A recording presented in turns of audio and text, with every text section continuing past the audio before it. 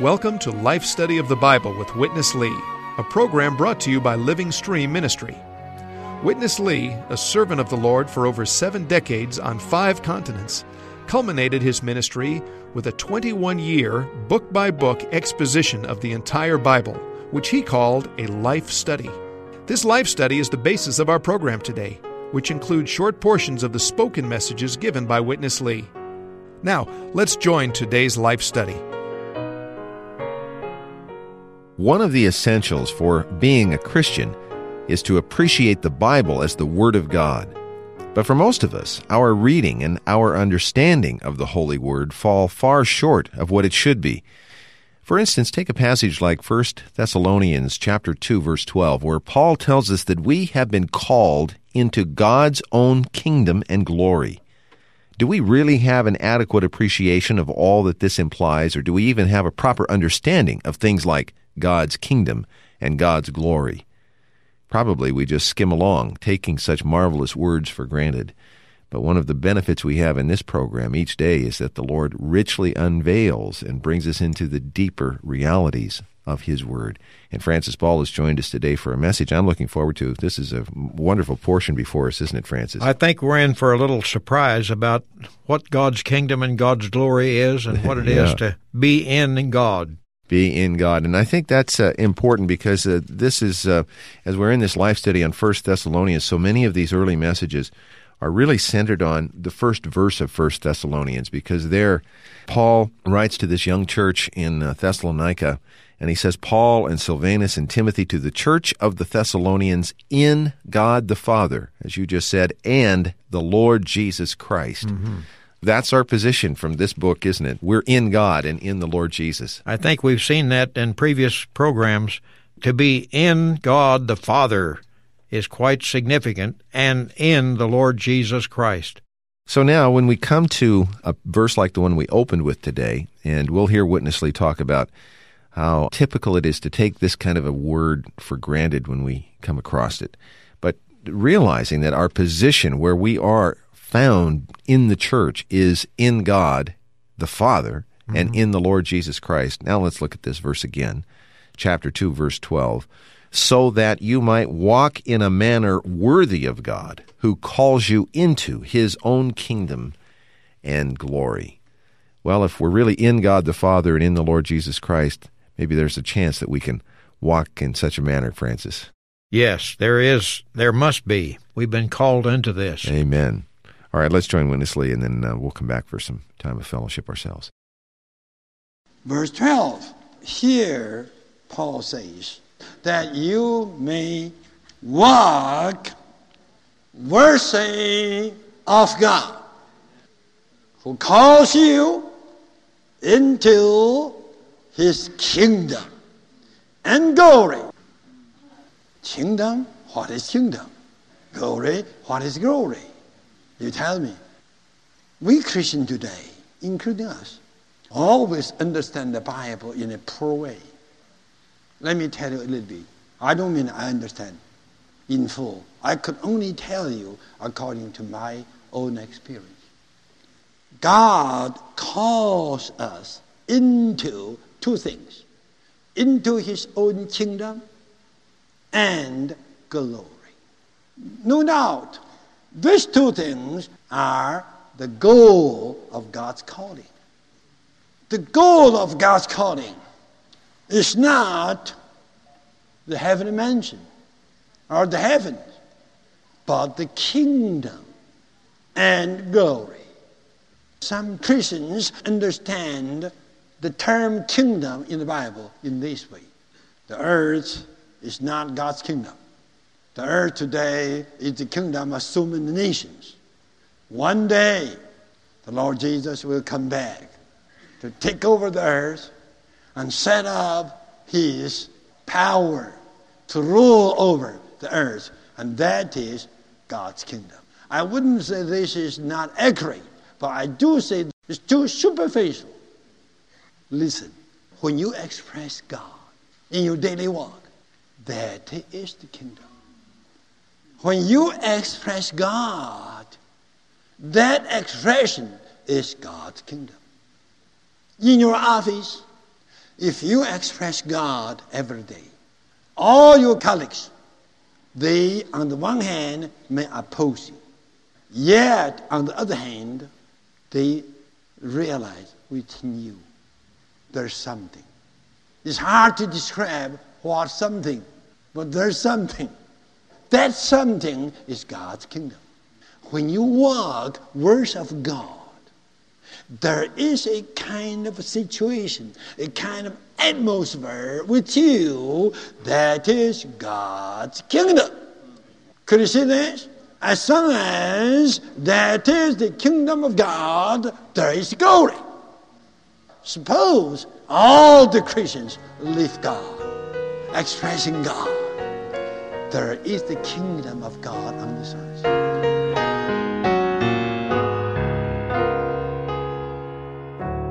Francis, two things, according to 1 Thessalonians chapter 2, verse 12, we have been called into.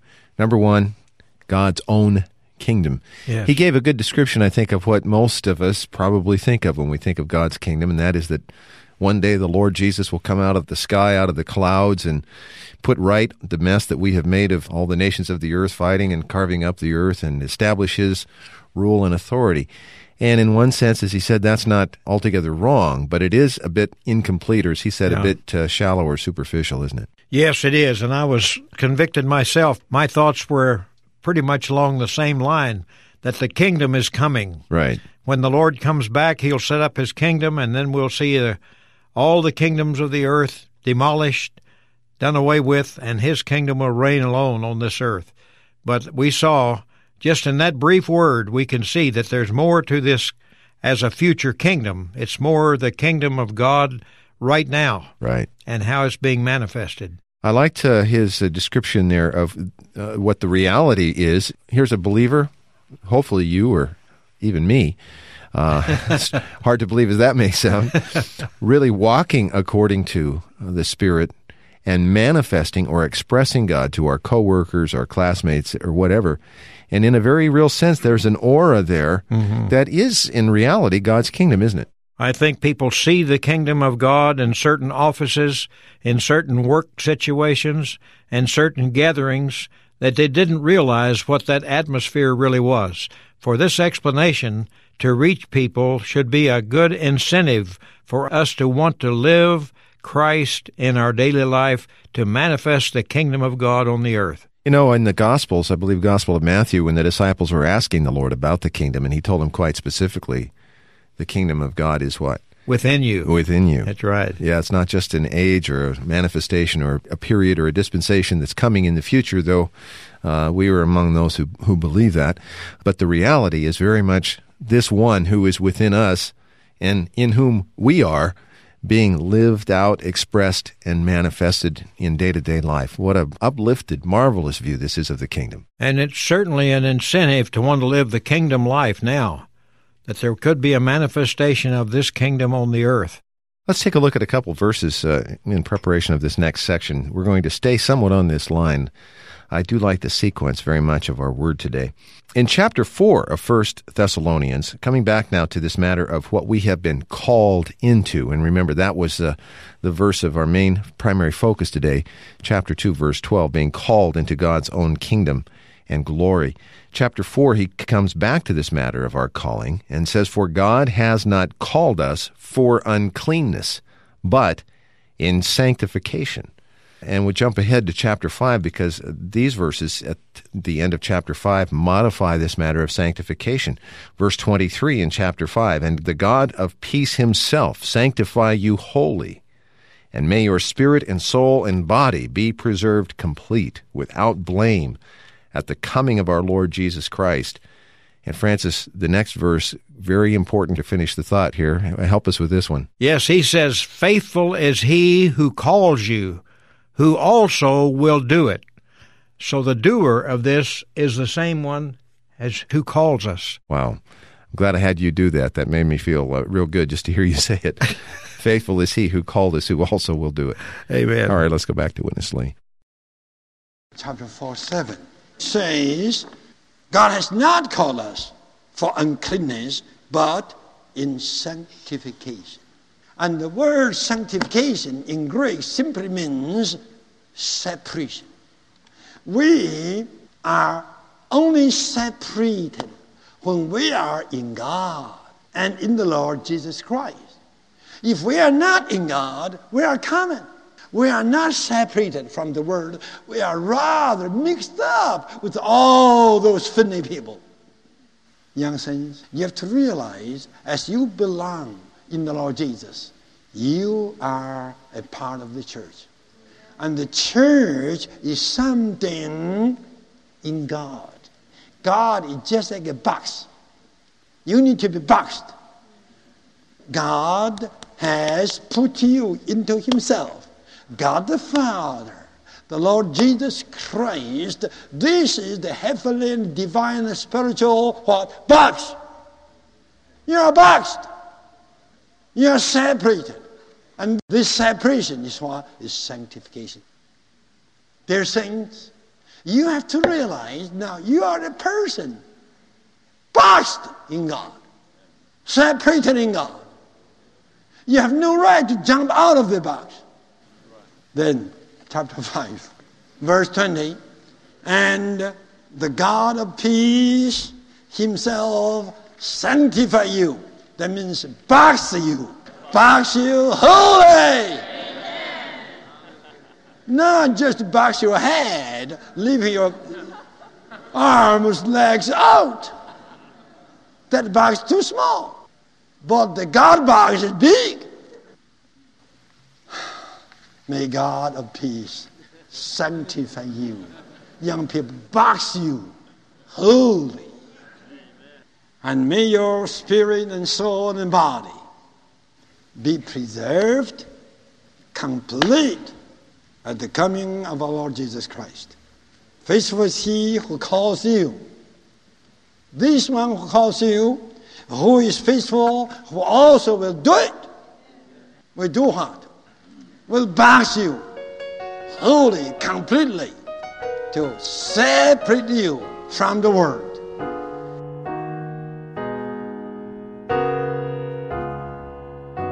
Francis, I think we already pretty well established that our understanding of the kingdom falls far short of God's understanding and that which is revealed in His holy word. I would say our common understanding of this word sanctification probably falls equally short, doesn't it? I believe so, because I think we really saw the kingdom in a new, appropriate, and present light. Right. So that we know what that kingdom can be on the earth today, and also to see this matter of sanctification is not something just sanctimonious by living in a kind of a strange life, but it's really being boxed in by God so that we just live in Him and we're restricted to Him. When we really know who we are, where we are, and what we've been called to, we realize that we are restricted to live within this realm, this box, which is God Himself. Yeah, Paul begins this book by talking about the fact that the church is in God the Father, in the Lord Jesus Christ. And then he concludes the book with the matter of sanctification. If we don't maintain this order, we're going to have a frustrating Christian life trying to be sanctified without first finding ourselves in God and in Christ, aren't we? We surely will, because it's just natural for us to think that we can improve ourselves.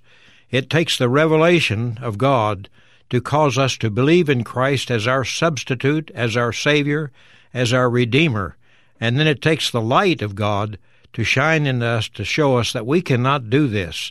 We cannot sanctify ourselves, but we can be sanctified by the living of this wonderful one in us. Francis, jumping back to the first section again, there was a point that I felt it was worth to mention. He not only mentioned that if a particular individual believer is walking according to the Spirit, expressing the life of God, that there is in a very real sense the aura or the atmosphere of the kingdom with that person, around that person. Then he made, I think, a passing remark, what it would be like if all the believers were living such a life at the same time. There would be no kingdom in the future to have to wait for, would there? That's right. The kingdom would have come, and that is glory. He said we were called into His kingdom and glory.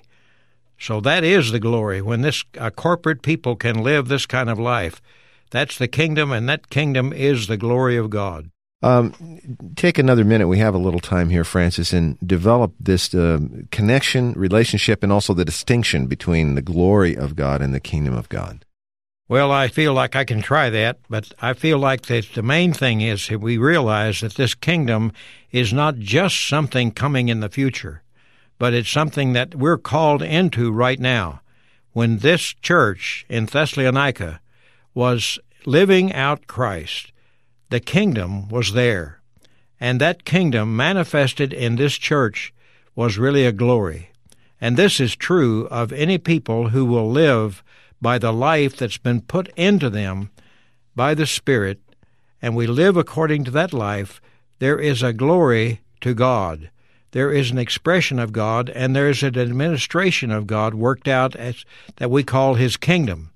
So when we're living under that administration, which is God Himself, we are really manifesting the glory of God and living in the kingdom.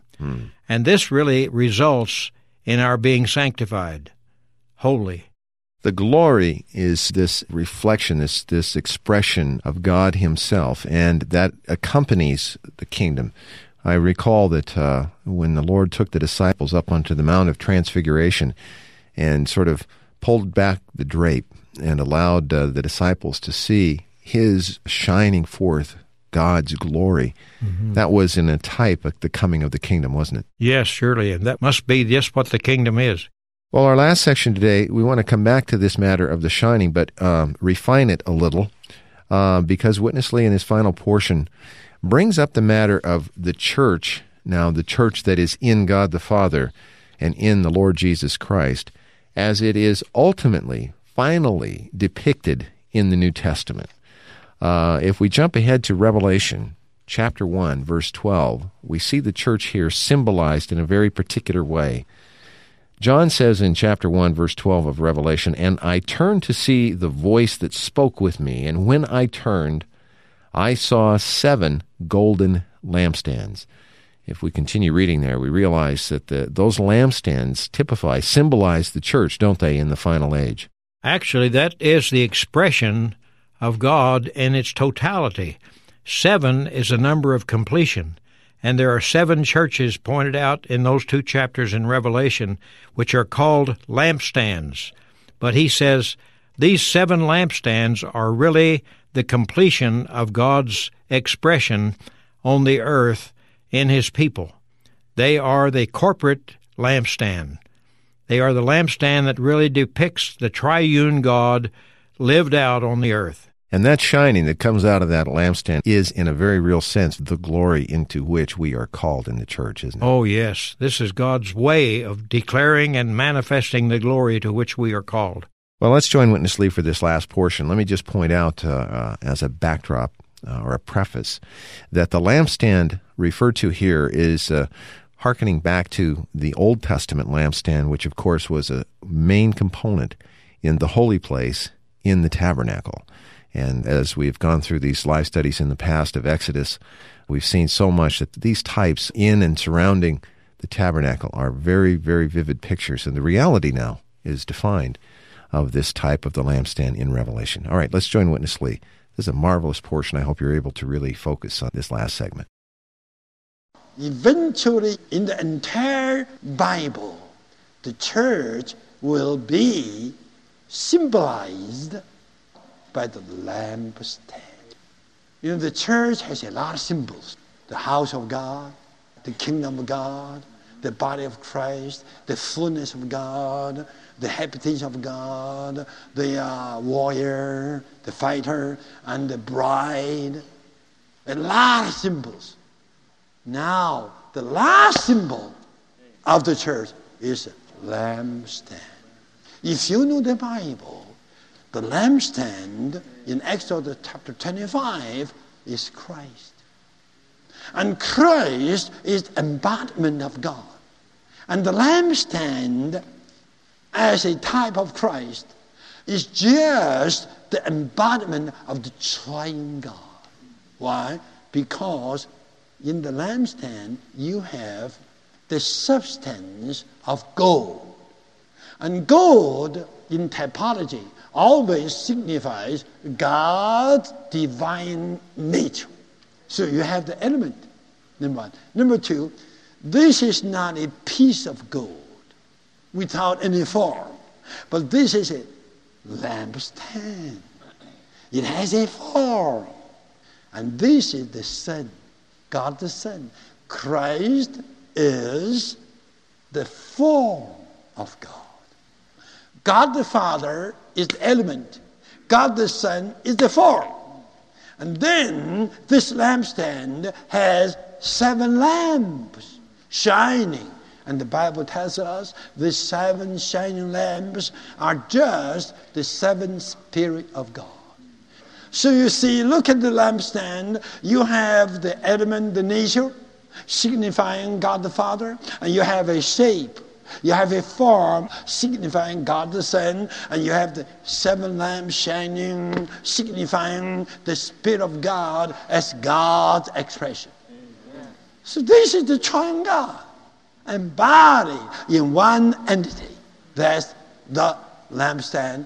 In the Old Testament, it was the type of Christ. But now at the end of the Bible, this lampstand becomes the church. The church is the entity that is in God, in the triune God. What the Lord is doing today, He is doing one thing, that is to mold, to transform, to conform all of us, entire church, into the image of the triune God, making all the churches a lampstand. Wow. So many things in Scripture depict the church, but I think none more profoundly or in a higher way than this picture of the lampstand. Because in this context, to see the church in this way, with these elements, these components of the whole triune God, this is far more than seeing the church as just a gathering of people who have decided to believe the same thing in a kind of a social context, isn't it? That really doesn't measure up to the lampstand. I should say not. That does not measure up to what is depicted here as the lampstand. And even here, it talks about 7 lampstands. And 7 in the Bible is a number of completion. Mm-hmm. So this means that all the lampstands combined are really the full expression of God, of Christ. That is Christ expressed. That is God's glory manifested. And so the type that's used to depict the final depiction of the church is a lampstand. And all the churches really comprise one lampstand made up in a special way of what the element is gold. Golden lampstand. That gold is God's own nature. Right. But it's not just, as he said, not just a lump of gold, but it really is formed into a certain shape, a certain expression. So the gold is expressed in a certain form, and that shows us this is a type of God the Son. Mm. And then there are 7 lamps shining. These lamps are really a picture of the God the Spirit, because the shining out, the manifestation of this lampstand is the Spirit.